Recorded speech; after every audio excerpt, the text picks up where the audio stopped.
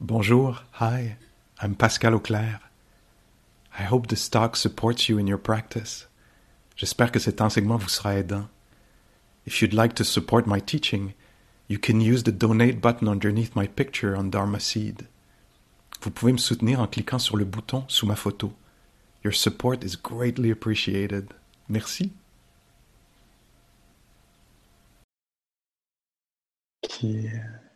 Des considérations qui, j'espère, pourront vous aider dans vos réflexions ou dans votre pratique.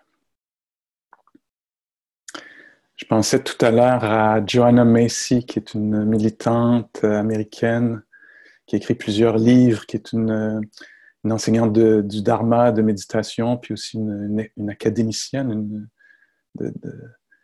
quelqu'un qui connaît profondément les enseignements bouddhistes. Là. Et je pense au titre d'un de ses livres.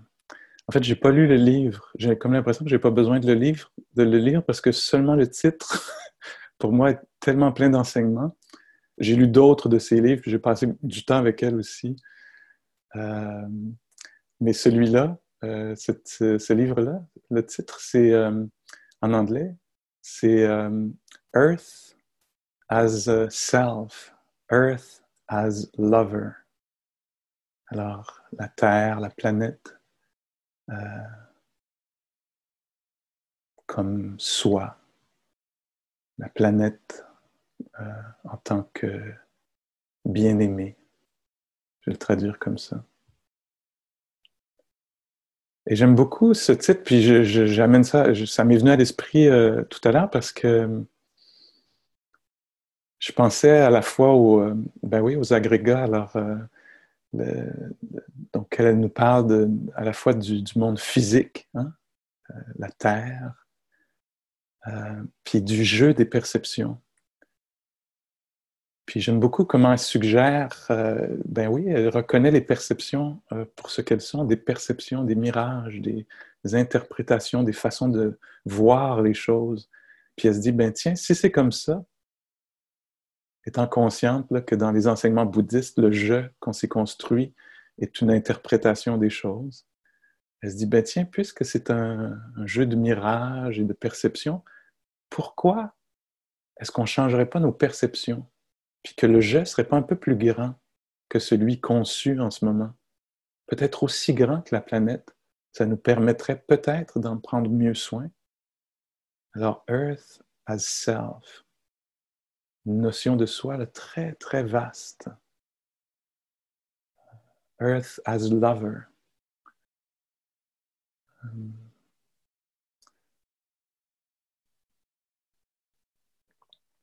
D'ailleurs, dans le contexte de la crise climatique, les enseignements de Joanna Macy et de ses acolytes là, peuvent être très intéressants. Je prends 2 minutes pour juste présenter un petit peu de sa pensée, de son travail à elle et à d'autres, mais qui parle du Great Turning en anglais. Alors, le grand changement, le grand tournant. Et ils disent que pour qu'on passe d'une société de croissance industrielle à une société de vie durable, de respect pour la planète, pour que ce changement-là ait lieu, ce qui n'est pas du tout sûr que ça puisse fonctionner, que ça ait lieu avant que les choses s'effondrent. Mais elle dit, pour que ça ait lieu, ça nécessite 3 choses.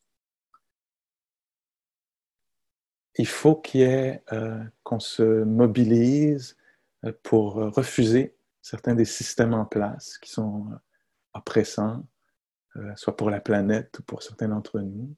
Alors, il faut qu'il y ait des actions où on dise non. Il faut qu'on utilise les postures dont parle le Bouddha, l'assise, se mettre debout, marcher, s'étendre à quelque part, hein, pour prendre position, pour dire non, ça va plus. Il y a trop de violence là-dedans, il y a trop de... Elle dit donc, il faut dire non. Il faut aussi créer des nouvelles formes. Ça, c'est très important. Il y a juste 3 choses hein, dans son système, là. Dire non à certaines façons de faire pour soi-même dans la société, abandonner certaines façons de fonctionner, en créer des nouvelles. Et elle dit qu'il faut absolument faire un travail spirituel. S'il manque un de ces trois éléments-là, le changement ne pourra pas avoir lieu. Donc, moi, ça m'intéresse beaucoup, cette pensée-là. J'ai l'impression de reconnaître quelque chose là-dedans de très juste. De la même façon que souvent j'entends les enseignements du Dharma, que ça me semble très, très juste. Et donc, le travail spirituel qu'on fait ici, on pourrait le voir dans ce cadre-là, plus large encore. Pas juste ma libération à moi, mais quelque chose de réduire la souffrance, pas seulement la mienne, mais celle présente là, sur la planète. Et donc ça, ce serait un des aspects de notre travail.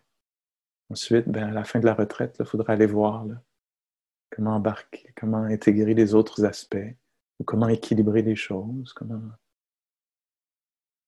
pour nous.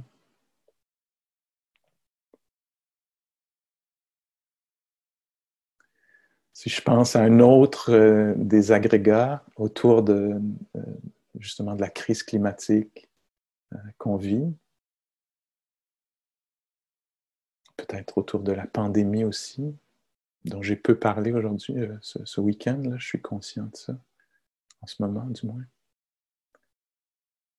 Et autour de la crise climatique, je me souviens d'une conversation que j'ai eue il y a quelques années avec Kumi Naidoo, qui était à ce moment-là le directeur de Greenpeace. On était quelques enseignants de méditation avec lui, et j'ai trouvé il y a plusieurs choses qu'il a dit qui étaient très, très justes. Mais une chose, entre autres, qui concerne les agrégats, c'est qu'il disait, je pense que vous, les gens de la méditation, vous avez la capacité d'enseigner aux gens d'autres formes de plaisir que que les plaisirs des sens, le plaisir de l'accumulation, de la possession. Je pense que dans votre travail spirituel, vous pouvez nous aider dans cette transition-là pour qu'on ressente, qu'on retrouve le plaisir, mais ailleurs, en abandonnant certains de nos plaisirs auxquels on tient très fort. Il faudrait qu'on puisse remplacer par autre chose. Le plaisir de la simplicité, par exemple, de la présence pleine, le plaisir qui peut venir de la relation aux choses plutôt que de leur possession, le plaisir du contentement, oui, qui peut venir de la neutralité, comme on parlait là, dans les tonalités de plaisir, de déplaisir, de neutralité. Alors, si je reviens là à Dhammadina, à l'époque du Bouddha, qui disait quelque chose de neutre, quand c'est connu avec soin, ça peut devenir très beau, très riche, plaisant. Alors la simplicité, les joies, la joie du renoncement, le Bouddha parlait de ça. Il disait, avant, mon cœur ne sautait pas de joie à l'idée du renoncement. Mais maintenant, mon cœur bondit de joie à l'idée du renoncement. Renoncer à quoi? Ben, c'est à nous de voir là, qu'est-ce qui peut être abandonné, qui ajoute de la souffrance à nous-mêmes, aux autres. Puis la joie de participer à un monde plus juste. Il peut y avoir plus de sécurité, de protection pour les êtres vivants, ceux qui sont présents, ceux qui viendront. Et donc la joie de ça, la joie de perdre certains privilèges. La perte de privilèges, c'est pas associé automatiquement avec la joie. Mais si on se dit, tiens, en perdant ce privilège-là, je gagne en contribution. Je contribue. En renonçant à ceci, je contribue à cela.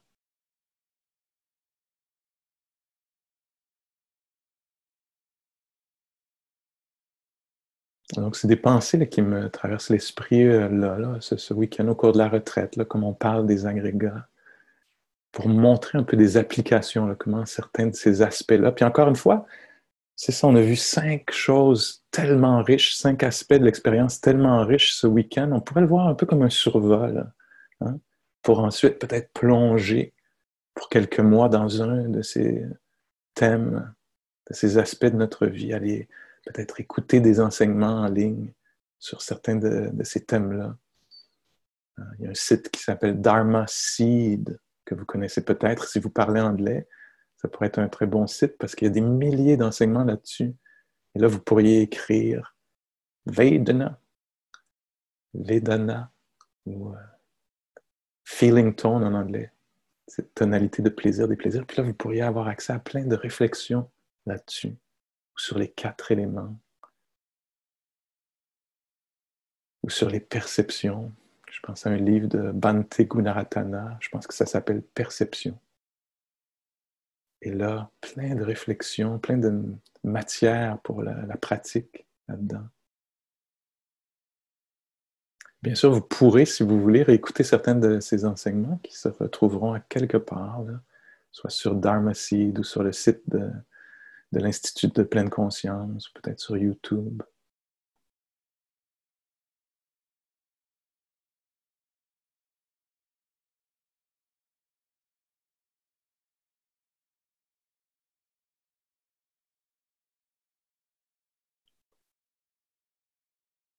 Oui, ce travail de déconstruction-là est pour libérer le cœur de l'avidité, de cette confusion-là qui fait qu'on veut s'approprier les choses, s'identifier, se définir par des phénomènes éphémères, passagers. C'est aussi pour contrecarrer, éliminer, voire la haine en soi, en comprenant la nature conditionnelle des choses. Que les choses ont lieu quand les conditions sont réunies pour qu'elles aient lieu. Il y a quelque chose qui se relâche dans le cœur, qui se détend.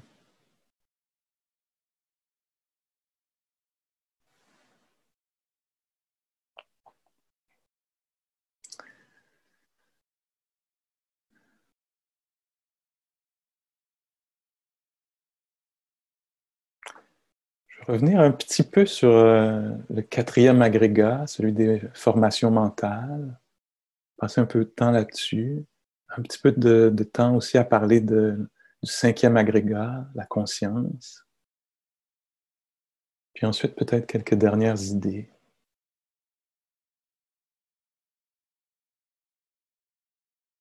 Alors, l'agrégat que j'ai nommé les formations mentales, dans certains écrits, dans d'autres contextes, euh, on le réduit à ce qu'on appelle l'intention. L'intention. Alors, on pourrait dire les 5 agrégats, c'est la forme, la tonalité de plaisir, des plaisirs, neutralité, les perceptions, les intentions et la conscience. Donc, qu'est-ce qu'on veut dire par intention? Alors, si on le présente comme un des agrégats, ça veut dire que c'est constamment vivant en nous, qu'il y a un flot constant d'intention. De la même façon qu'il y a un flot constant de perception, on est toujours en train de percevoir les choses, c'est inévitable. Tant qu'on est vivant, il va toujours y avoir de la matérialité, ça fait partie de l'expérience humaine, c'est inévitable. Étant en contact avec les sens, ces 6 portes-là constamment ouvertes, il va y avoir ce flot de plaisir, des plaisirs, neutralité. Alors, les agrégats sont présentés comme des choses qui sont constamment en fonction, en opération. Et donc, si on dit que le 4e agrégat, 4e aspect de la réalité auquel on est invité à s'attarder, à étudier, pour trouver plus de paix, de bonheur en soi, si on pense que cette intention-là, les intentions sont tout le temps en fonction. Ouais, donc l'intention, il y a toujours une intention, comme l'intention peut-être d'écrire pour certains d'entre nous en ce moment, de prendre des notes, tout à fait correct, tout à fait OK, ou l'intention d'entendre ce qui est dit, ou l'intention de réajuster la posture. Il y a toujours des intentions qui sont présentes, une intention. Et donc, la pleine conscience, ben, c'est vraiment une très bonne idée de l'appliquer dans ce champ-là, d'être conscient de ses intentions. Wow! Quelle bonne idée, soudain! Hein? Parce que souvent, on est mu par nos intentions. Qu'est-ce que c'est une intention? C'est ce qui ramasse l'énergie pour agir. On dit qu'il y a une intention derrière les gestes, derrière les paroles, et même derrière les mouvements de la pensée. Les émotions, les humeurs sont, dans un certain sens, intentionnelles. Peut-être pas conscients, mais intentionnelles. Et donc, c'est bien d'être conscient de ses intentions. On pourrait dire, comme on pourrait dire résumer la pratique de plusieurs façons, mais on pourrait certainement résumer la pratique de la pleine conscience à devenir conscient, consciente de ses intentions, de par quoi on est mu, de ce qu'on est en train d'entraîner. Si on pense qu'on est toujours en train d'entraîner quelque chose, neuroplasticité, on est toujours en train de former notre cerveau à une tâche ou une habilité ou une autre. Donc, ça peut être bien là, de devenir pleinement conscient que là, je suis en train d'entraîner le ressentiment ou le jugement ou la bonté ou la compréhension ou le calme, l'équilibre ou l'agitation. Donc ça, c'est des mouvements de l'esprit, là, des intentions. Ça peut être bien de savoir pour la parole est utilisée, dans quel but, hein? L'intention derrière la parole. Souvent, je m'en rends compte après. Ah, pourquoi j'ai dit ça? Pourquoi j'ai dit ça? Le Bouddha, quand il parle encore une autre fois à son enfant, Rahula, il dit à son enfant, Rahula, on sent là qu'il s'est passé quelque chose. Rahula, avant de parler, deviens conscient de tes intentions. Si ton intention est bonne pour le bien-être de toi et des autres, vas-y, parle, ne te gêne pas. Si ton intention n'est pas très bonne, abandonne la parole. Il va plus loin. Ça, c'est Rahula, avant de parler, fais attention. Et il dit ensuite, Rahula, pendant que tu es en train de parler, continue à être attentif à tes intentions, sachant que quelque chose d'autre pourrait être révélé là, de l'autre, au milieu là, de l'action. Puis ensuite, il dit, Rahula, ah non, attends, va-t'en pas tout de suite. Reviens, j'ai pas fini. Rahula, après avoir parlé avec une pleine conscience rétroactive, revois tes intentions. Peut-être que tu vas découvrir autre chose après la parole. Dans un autre texte, il lui dit, Rahula, viens ici. Avant d'agir, Rahula, geste du corps, avant d'agir, sois conscient de tes intentions. Si c'est pour le bien de toi et des autres, vas-y, agis. Et Rahula, pendant que tu es en train d'agir, deviens pleinement conscient de tes intentions.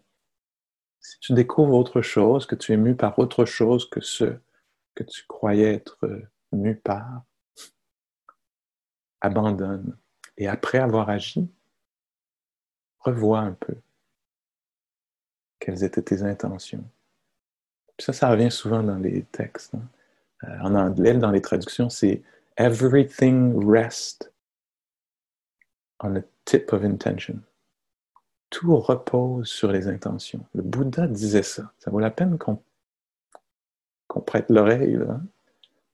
Tout repose sur les intentions. Dans cette phrase-là, courte phrase, tout repose sur les intentions. Ce qu'on découvre, c'est tous les enseignements du karma. Alors qu'une intention, quand on est mu par un état mental nuisible, c'est sûr que ça va amener du trouble pour soi, pour les autres, dans le futur, dans le présent. Quand on est mu par de bonnes intentions, des qualités mentales aidantes, ça va être bénéfique. Mais toujours dans les trois temps, parce qu'il y a plein de choses qu'on peut découvrir là-dedans. Là. On pourrait avoir toute une conversation, évidemment, qu'on n'aura pas aujourd'hui sur l'intention et l'impact. Mais autour de l'intention, des enseignements là, très puissants, marquants, impressionnants du Bouddha, c'est quand il raconte, peut-être que vous connaissez ça, où il dit, au moment où il raconte, il dit, ouais, il y a un moment là, dans ma vie de pratiquant où je me suis dit, tiens, je vais faire deux tas. Le tas des intentions aidantes et le tas des intentions qui ne sont pas aidantes. Et systématiquement, quand je vais reconnaître qu'une intention est aidante, je vais y aller, je vais la développer, la cultiver, agir là-dessus. Et à chaque fois que je vais voir une intention qui n'est pas aidante, je vais renoncer, je vais abandonner. Et il dit, quand je me suis mis à faire ça, tout à coup, ça s'est mis à galoper sur mon chemin spirituel. Les choses se sont accélérées. Là. Alors, une pleine conscience, encore une fois, des intentions. Et toujours cette pleine conscience-là qui dirige l'attention vers l'intention, peut-être, et qui la maintient hein, avant d'agir. Pendant qu'on agit de l'autre côté, on demeure consciente ou conscient pour voir, pour clarifier les choses un peu.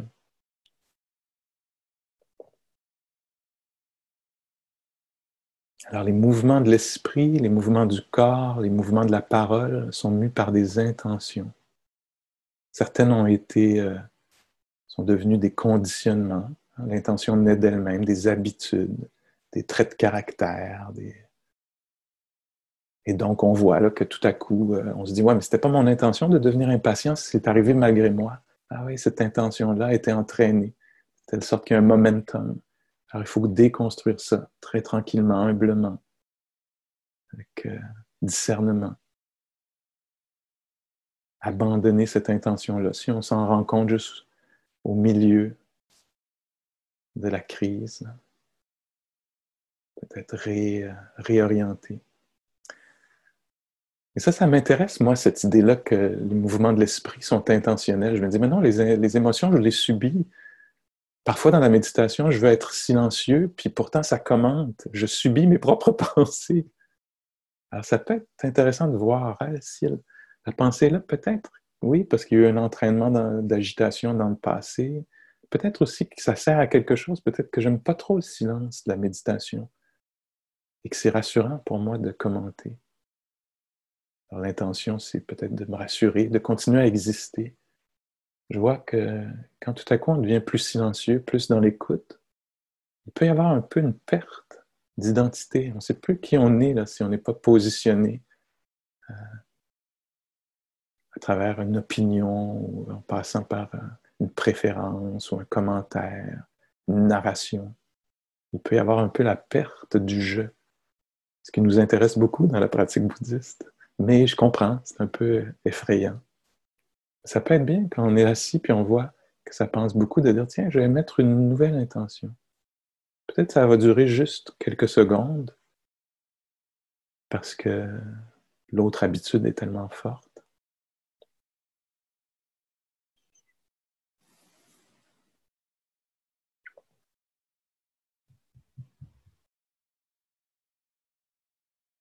Peut-être que je vais finir ce thème-là là, des intentions ou formation mentale avec l'idée que juste parce que ouais, je pense que ça me semble important de au moins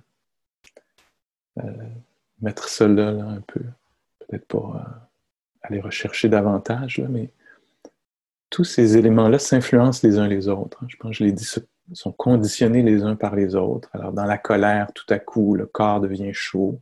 Hein? On revient au premier agrégat, etc. Avec les intentions aussi, ça joue sur les perceptions. Alors, quand je suis mu par le désir, l'avidité, ça projette sur les choses la satisfaction.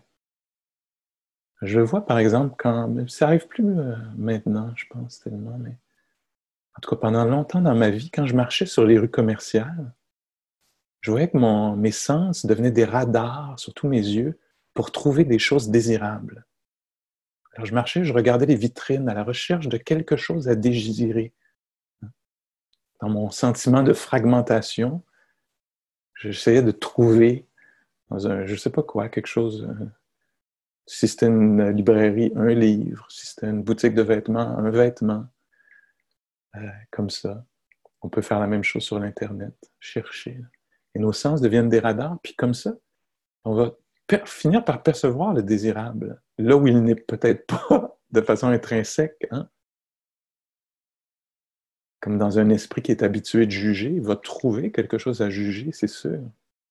Alors là, il y a un genre de cercle qui peut être vicieux, hein, où les états mentaux, les intentions qui sont en nous, en action, vont créer des perceptions qui vont à nouveau, les perceptions elles-mêmes vont créer l'avidité ou la haine. Puis comme ça, on peut se retrouver là, enfermé dans une théorie du complot. Comment ose-t-il?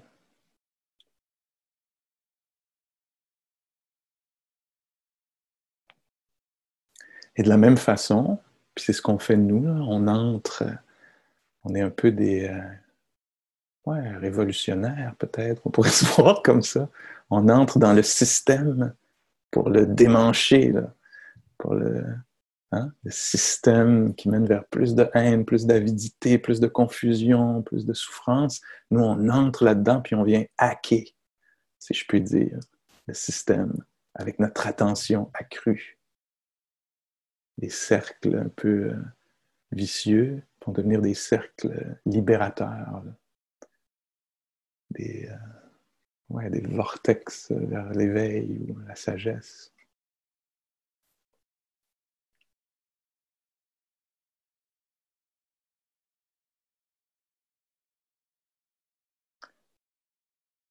Je passe un petit peu de temps, si vous me permettez, sur le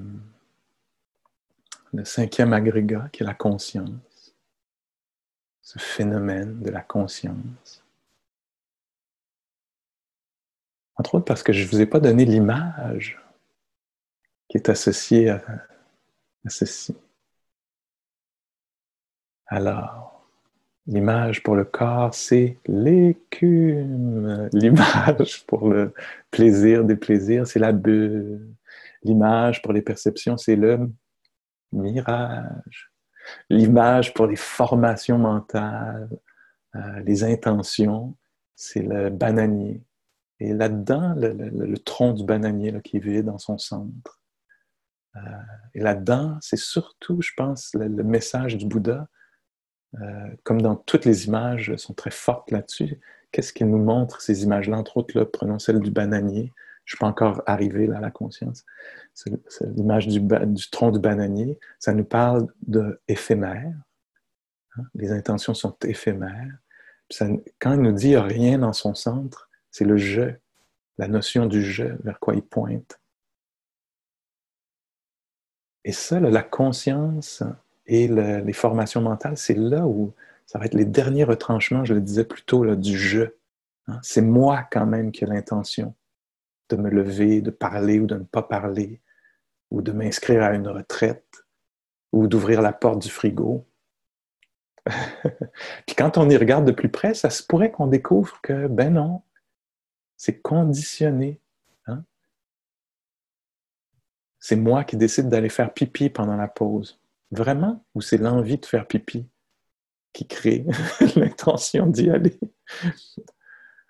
Ou boire, on va dire, mais est-ce que c'est moi qui bois? Est-ce que c'est moi qui bois ou c'est la soif qui fait naître l'envie de boire? Ou justement manger?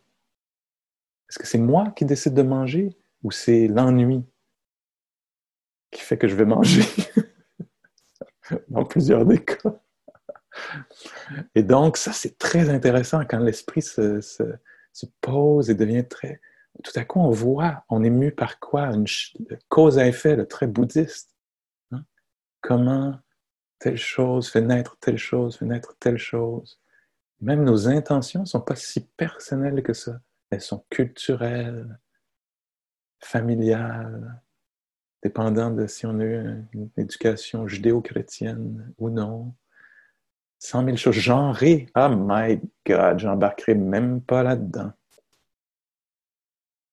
Parce que, ben, on a été quand même un peu formaté. Hein. Des amis hommes trans qui me disent parfois, ouais, mais tu sais que j'ai été socialisé comme une fille. Hein.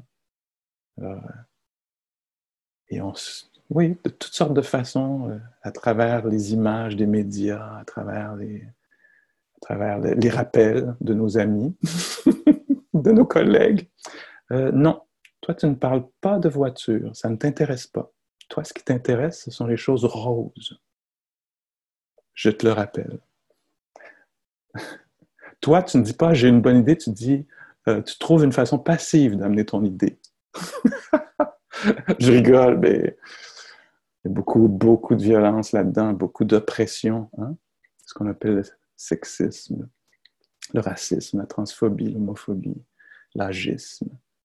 Des façons qu'on a de rappeler aux gens leur place. Ou en tout cas la place que le groupe dominant veut leur donner. OK, je m'en allais vers une image. Y arrivera-t-il?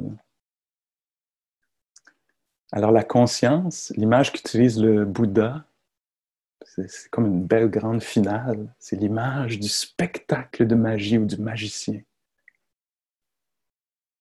Et donc, encore une fois, là-dedans, là, il y a quelque chose de à la fois éphémère, d'apparition. Hein.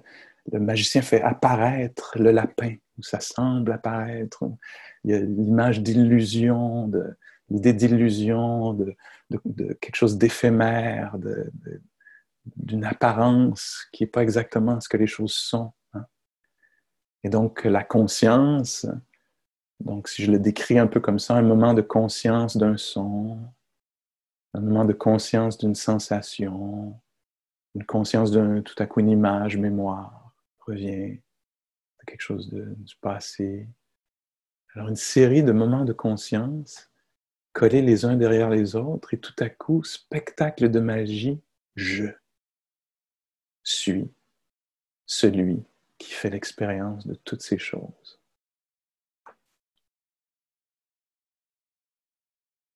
Alors la notion, la conception du je apparaît,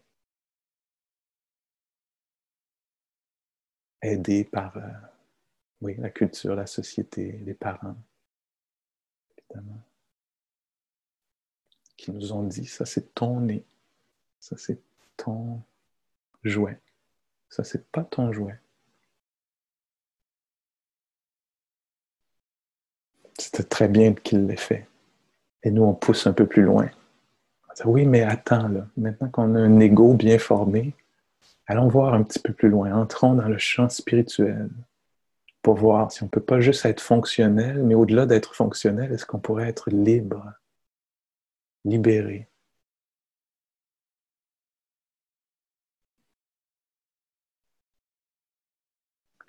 Ouais. D'ailleurs, la notion d'ego dans le bouddhisme, ben, ce serait ça. Hein? C'est ce qu'on a vu ce week-end, là. Les éléments constitutifs de l'ego dans la psychologie bouddhiste. Qu'est-ce que c'est l'ego?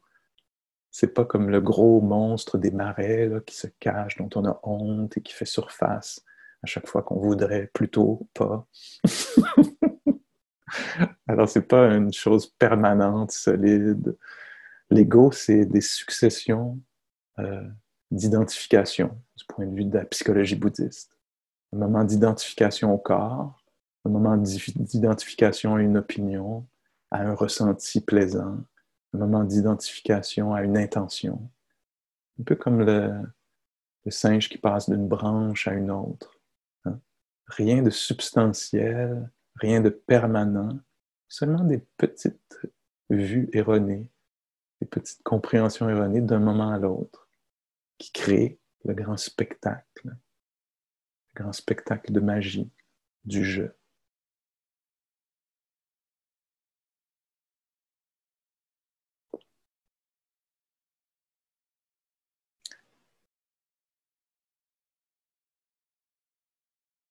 Il y a plusieurs images aussi que le Bouddha utilise en général pour parler de tous ces agrégats. Euh, un des plus connus, c'est l'image du chariot. Hein. Et donc, il dit à quelqu'un, il explique, ou en tout cas, peut-être c'est pas lui, mais en tout cas, c'est certainement dans les enseignements bouddhistes. Là. Il faudrait que je retourne voir, mais c'est peut-être un de ses acolytes, là, une autre personne sage de son époque, qui, dans un échange, je pense que ça revient plusieurs fois, cette idée du chariot, où on dit il n'y a pas de chariot, hein? Il n'y a que des morceaux. Si on retire chacun des morceaux et qu'on les étend à gauche et à droite, euh,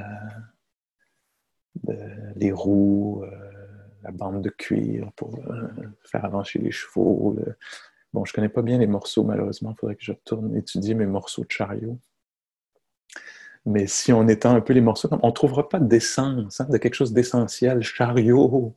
Hein. Il n'y aura pas ça. C'est seulement quelque chose qui est constitué de d'autres choses et à quoi on donne, on interprète, à quoi on donne une fonction. Et donc, ça nécessite un paquet d'affaires. Ça n'existe pas en soi, un chariot, une chaise, si vous voulez. À l'époque du Bouddha, on utilise l'image des instruments de musique aussi.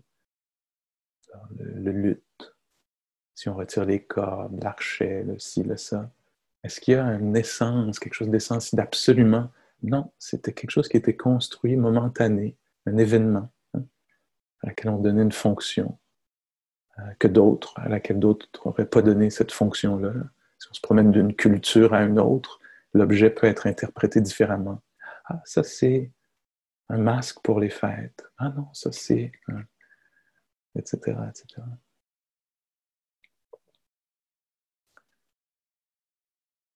Et il y a un échange que le Bouddha a avec les gens qui sont là pour entendre ses enseignements un jour, un soir, je ne sais pas. Ils sont dans une forêt. Et dans cette forêt, il y a des branches, évidemment, mortes au sol. Et le Bouddha dit,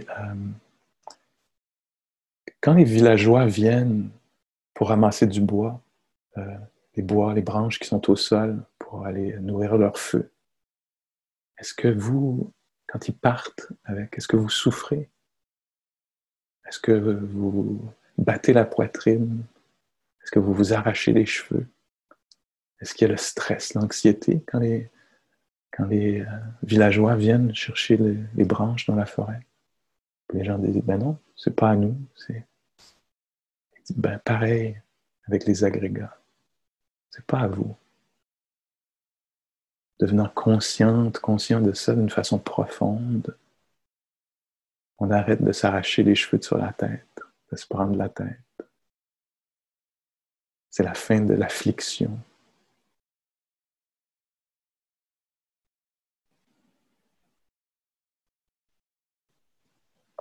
Je ne sais pas s'il était avec les mêmes personnes ou d'autres personnes, mais il y a des échanges qui sont très beaux où il dit quelque chose d'impermanent. Quelque chose d'impermanent. Est-ce que ça peut être à vous? Quelque chose qui est juste passager? Ben non, ça ne peut pas être à nous. Quelque chose de conditionnel qui dépend de 100 000 autres choses. Ça peut vraiment être à vous ou vous. Non, c'est pas possible parce que c'est conditionnel. Ça nous échappe. Quelque chose qui n'a pas la capacité de satisfaire complètement. Est-ce que vous voulez vraiment que ce soit à vous quelque chose qui est incertain, instable? Non, pas vraiment. Ah. Et là, il passe à travers chacun des agrégats et dit les sensations du corps, est-ce qu'elles sont éphémères ou permanentes? Éphémères. Les sensations du corps, est-ce qu'elles sont conditionnelles ou elles sont décidées, contrôlées? Elles sont conditionnelles, incertaines. Est-ce que les sensations du corps sont stables ou instables? Instables. Est-ce que c'est vraiment à vous quelque chose qui est instable, impermanent, qui n'a pas la capacité de satisfaire? Est-ce que vous voulez vraiment vous approprier ça à tout prix? Non. Avec le corps, le plaisir, est-ce que le plaisir est passager ou permanent? Passager. Est-ce que le plaisir, c'est quelque chose de stable ou d'instable, instable? Est-ce que le plaisir peut être contrôlé? Non, il ne peut pas être contrôlé. Ah. Est-ce que vous voulez vraiment que ce soit à vous, vous? Est-ce que ça peut même l'être? Non. Très bien. Prochain agrégat. Et comme ça, et ça dans les enseignements, on le voit, ça revient là, de plusieurs façons. C'est un pédagogue très systématique. Hein. Il veut vraiment que son point passe. Il veut être compris.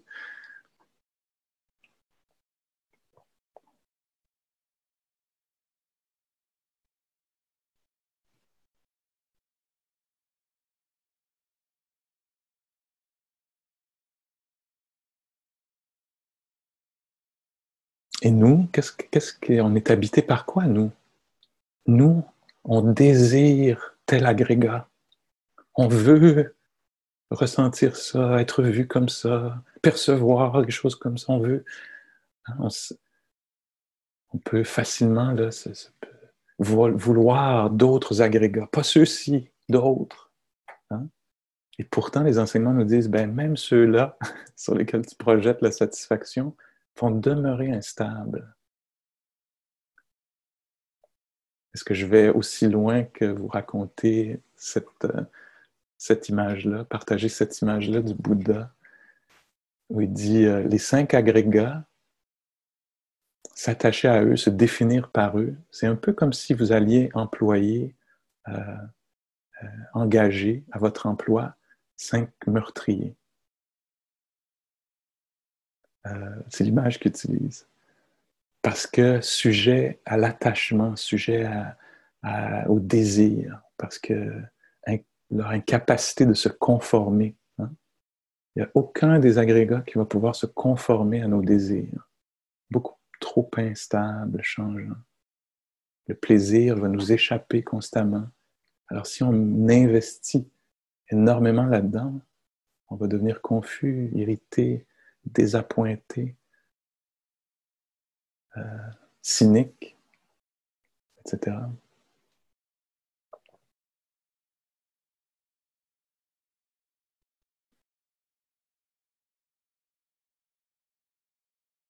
Je ne sais pas si ça paraît très négatif, tout ça. Peut-être qu'on arrive impermanent, insatisfaisant, instable, incontrôlable, meurtrier. Il y a plein d'autres images. Là. Je vais m'arrêter là peut-être. Et les façons qu'on a de s'approprier, de s'identifier à ça, c'est juste de 4 façons. Ah non, pas une autre liste. Mais c'est assez simple en fait, c'est assez intéressant. Puis ça aussi, j'ai entendu de très très très longtemps, puis ça m'est toujours resté. Alors, soit qu'on pense que quelque chose, voyez pour vous si vous reconnaissez, soit qu'on pense que quelque chose là, c'est un phénomène, un agrégat, pensez en termes d'agrégat ou même pas, en vos termes à vous, quelque chose. Soit qu'on pense que quelque chose est à moi, en moi, moi, ou à l'intérieur de moi. Juste 4 versions de l'appropriation, de l'identification. Alors, le corps. Je vais essayer de rester en ligne avec le thème du week-end. Là. Fait que je vais passer par les agrégats, si vous me permettez, si ça vous... si ça résonne pas trop dans vos oreilles. Là. C'est trop... Je veux plus d'agrégats. Alors, le corps. Est-ce que c'est perçu comme étant moi ou à moi? Ou je suis à l'intérieur du corps? Ou le corps est à l'intérieur de moi? Il y a cette vision-là là, de je suis, la conscience, le corps en moi. Moi, ah non. Et ça, j'adore explorer ça, moi. M'asseoir là, puis juste voir, attends, comment c'est perçu? Hein? On s'intéresse vraiment à la perception. Comment c'est perçu? Ah oui, ça m'apparaît comme je suis dans le corps. Ou c'est mon corps, c'est à moi. Je ne suis pas tellement dedans, mais c'est certainement à moi. Puis ça joue là, pendant la journée, dépendant des situations. mon pied, où je suis au centre là, de ça, peut-être là, derrière la poitrine, ou derrière le regard parfois. À moi, je suis à l'intérieur de... Ou c'est moi, peut-être ça. Non, c'est moi, Pascal. C'est moi, voilà. Et donc, encore une fois, là, cette affaire-là d'ego, comme si c'était quelque chose de solide, non, c'est momentané, des moments d'identification en moi, à moi, puis ça joue comme ça, poum, poum, poum. Et on peut essayer avec un autre agrégat, le plaisir. Est-ce que c'est à moi? Oui, c'est à moi et n'y touche pas. Hein? Je passais une très belle journée jusqu'à ce que tu viennes péter ma bulle de plaisir. Qui est bien la preuve que c'était pas exactement à moi. Hein? Ça appartenait, c'était partagé, là, c'était dépendant. Hein? Alors, est-ce que le plaisir est en moi? Oui, parfois il est en moi, le plaisir. Il apparaît comme ça. Parfois, il est à moi, ou les autres versions. Là. Je suis dans le plaisir.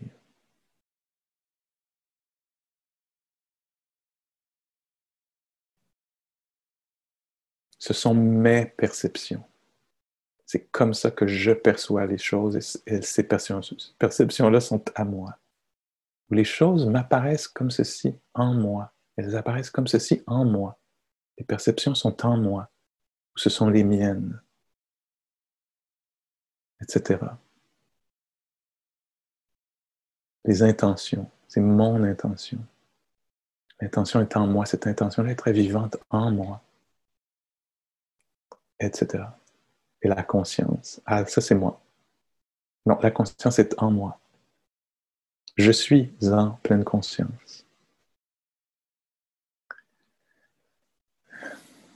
Et donc, moi, mon histoire, je passe par moi, là, peut-être, j'espère, connaissant les limites de ce langage, mais pourquoi ça m'emballe? Peut-être parce que j'ai eu du temps. Je me souviens d'un 2 mois de retraite, 12 heures par jour, du matin au soir, les agrégats. En moi, à moi, j'étais juste intéressé par ceci. Marchant, étant assis, c'était juste la déconstruction que je faisais. Quelle perception? Est-ce qu'il y a un moi là? Pour voir la nature fluctuante des choses, ce contact très régulier, pas juste une fois, hein, l'insight, oui, dans certains cas, c'est une fois. Tu vois quelque chose, ah, c'est libéré. Eckhart Tolle, sur son banc de parc, hein, il s'assoit sur un banc de parc après des années de dépression, tout à coup, l'esprit s'ouvre. Rien n'est moi, ou à moi, ou en moi. Et là, il tombe dans un esprit non duel, libéré. On voudrait tous avoir ça, on a tous acheté le livre. Parce qu'on veut l'expérience. On écoute l'autre, le Muji, ou je sais pas quoi. Je veux cette expérience. Et on est très content que le Bouddha soit venu avec sa pédagogie, avec sa méthodologie.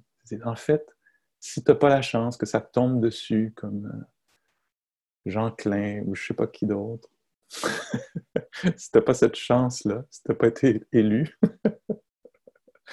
tu peux le faire progressivement, méthodiquement. Ça peut se déconstruire. Il suffit juste d'être intéressé, curieux, sans jugement, sans vouloir autre chose. Je veux me libérer du moi. Je déteste le moi. Je veux la non-dualité. Juste une autre expérience de désir. Matérialisme spirituel, ça s'appelle. Et donc, plutôt, ici, ce qui est proposé, c'est d'être attentif pour que se révèle le monstre. Non, je blague un peu. Mais être attentif pour voir les différentes formations, les différentes perceptions. Et tranquillement gagner un peu d'humour, de sagesse, ou de tendresse, ou de clarté. Oui.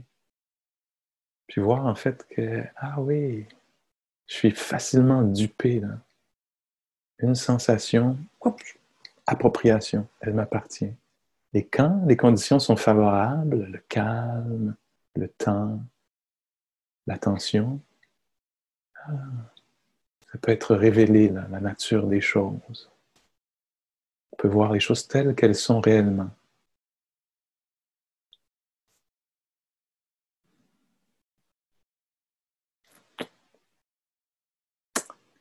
C'est un peu ça que j'ai à dire.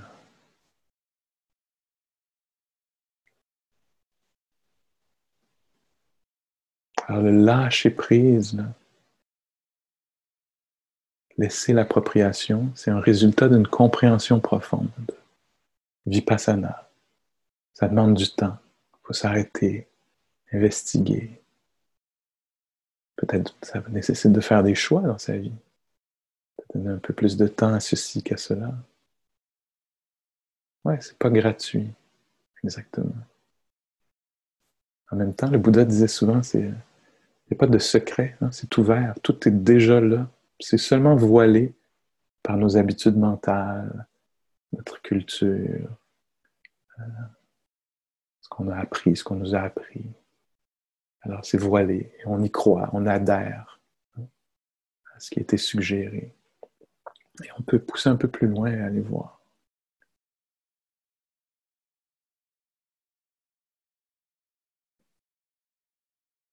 On n'a pas à détester les agrégats. Hein.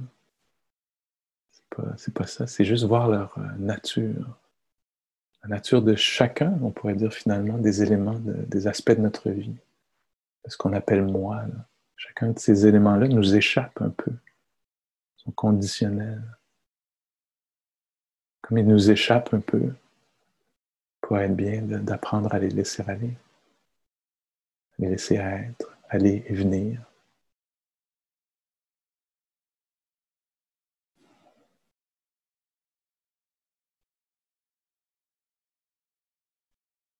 Ça, c'est une porte vers la joie, vers le calme, vers la compassion, vers un cœur dégagé.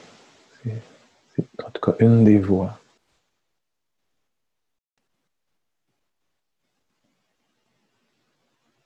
Prenons un petit moment pour laisser les mots se dissiper.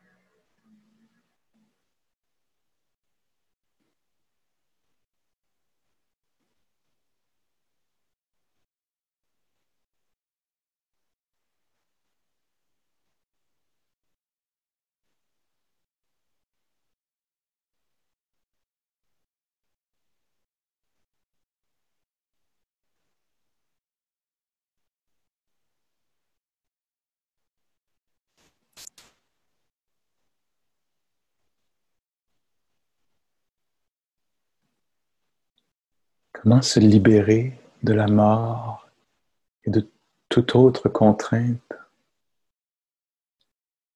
Sois attentive, attentif.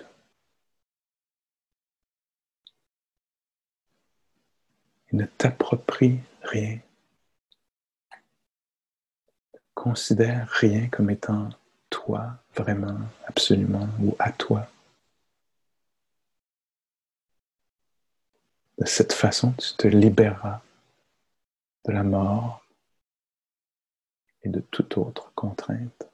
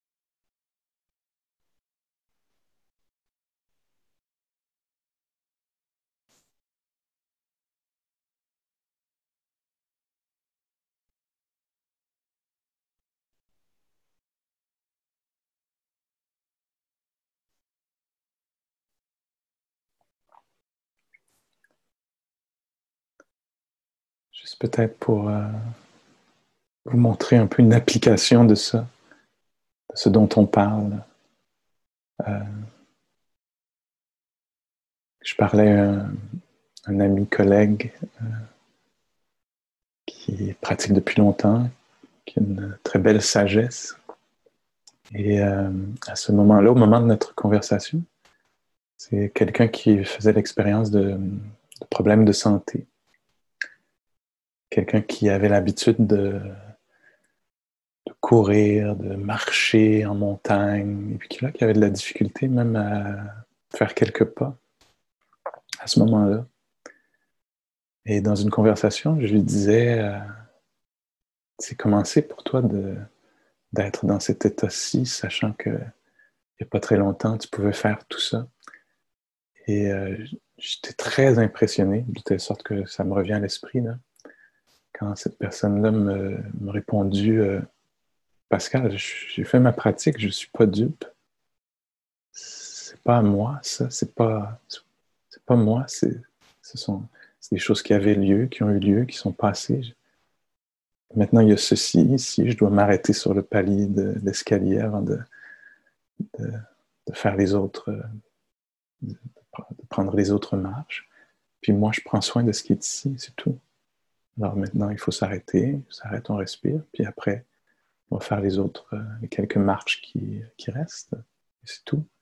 Je disais, mais comment c'est pour toi de vivre avec l'idée que peut-être tu n'auras pas une vieillesse ou... Puis encore une fois, non, ça c'est des pensées. C'est pas moi. Il n'y a pas une ligne de temps qui m'appartient, qu'on va me voler. J'ai juste assez de sagesse pour ne pas embarquer dans cette histoire. Il y a ici en ce moment, et il y a prendre soin de ça, c'est tout. La réponse appropriée, c'est une façon qu'on a de parler de définir le nirvana. La réponse appropriée, qu'est-ce qu'on fait? Qu'est-ce qu'on fait avec la maladie? Qu'est-ce qu'on fait avec la pandémie, la crise climatique? Il peut y avoir toutes sortes d'histoires qui soient racontées, toutes sortes de formations mentales, puis on pourrait les saisir, se les approprier, et puis tout à coup être empêtré, encagé dans toutes sortes de constructions. Et là-dedans, il y a une pratique de renoncement. On a vu que tout ça, c'était des choses instables, des projections. Et là, il y a ceci. Et comment on prend soin de ceci? Et là, il y a 30 minutes pour prendre soin de ceci ou cela. La marche. Peut-être d'une façon très simple. Juste permettre, voir si on peut permettre à ce qui est là d'être là, sans se définir par ceci. En tout cas, merci pour votre considération. C'est pas peu de choses, là, toutes ces idées. Merci.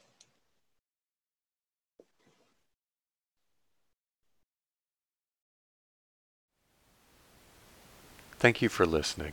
To learn how you can support the teachers and Dharma Seed, please visit dharmaseed.org/donate.